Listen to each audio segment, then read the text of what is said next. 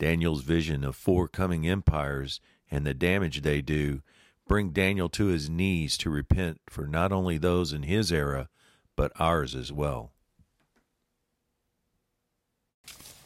Top of the morning to you. When we read the book of Daniel, chapters 7 through 9, with the eyes of love and a firm determination to get to know God better, we see Daniel getting a vision of his own, and with the help of Gabriel, God's angel, he's given the interpretation, along with an assurance in 9:23 that he was greatly beloved.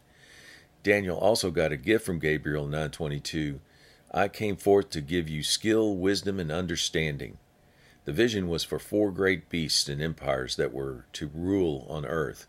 Babylonia under Nebuchadnezzar, Medo-Persia under Darius, Greek under Alexander the Great, and the Roman Empire. Of all the empires, Daniel was most concerned with the Roman Empire. In 7:7, Daniel calls them terrible, powerful, dreadful, strong, different than the others. This beast had 10 horns representing kings with a smaller horn. 7:21 says this smaller horn made war with the saints and prevailed over them.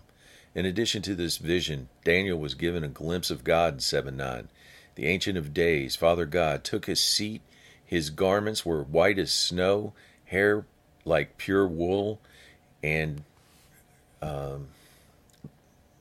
throne like a fiery flame with wheels burning in a stream of fire, shooting forth with 10,000 times 10,000 standing before him, judges seated and books open. In 7:13, he described Jesus coming on clouds, reporting to the Ancient of Days, who then presented him with the dominion, glory, and everlasting kingdom. What was David's response to all this revelation? 7:15, my spirit grieved and became anxious, alarmed and agitated. This drove Daniel to repentance in chapter 9.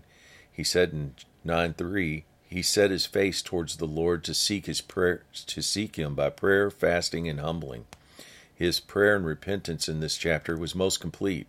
O great and dreadful God, who also keeps covenant, mercy, and love with those who love him and keep his commandments. He repented for all those who were far off and near, acknowledging our disobedience. He begs God to cause his face to shine on his desolate sanctuary. The word of encouragement, David's glimpse into the future drove him to his knees, calling upon the one true God for mercy. He acknowledges our sin against God both then and now and in the future.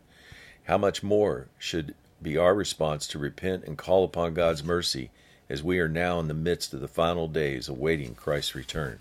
Have a great day.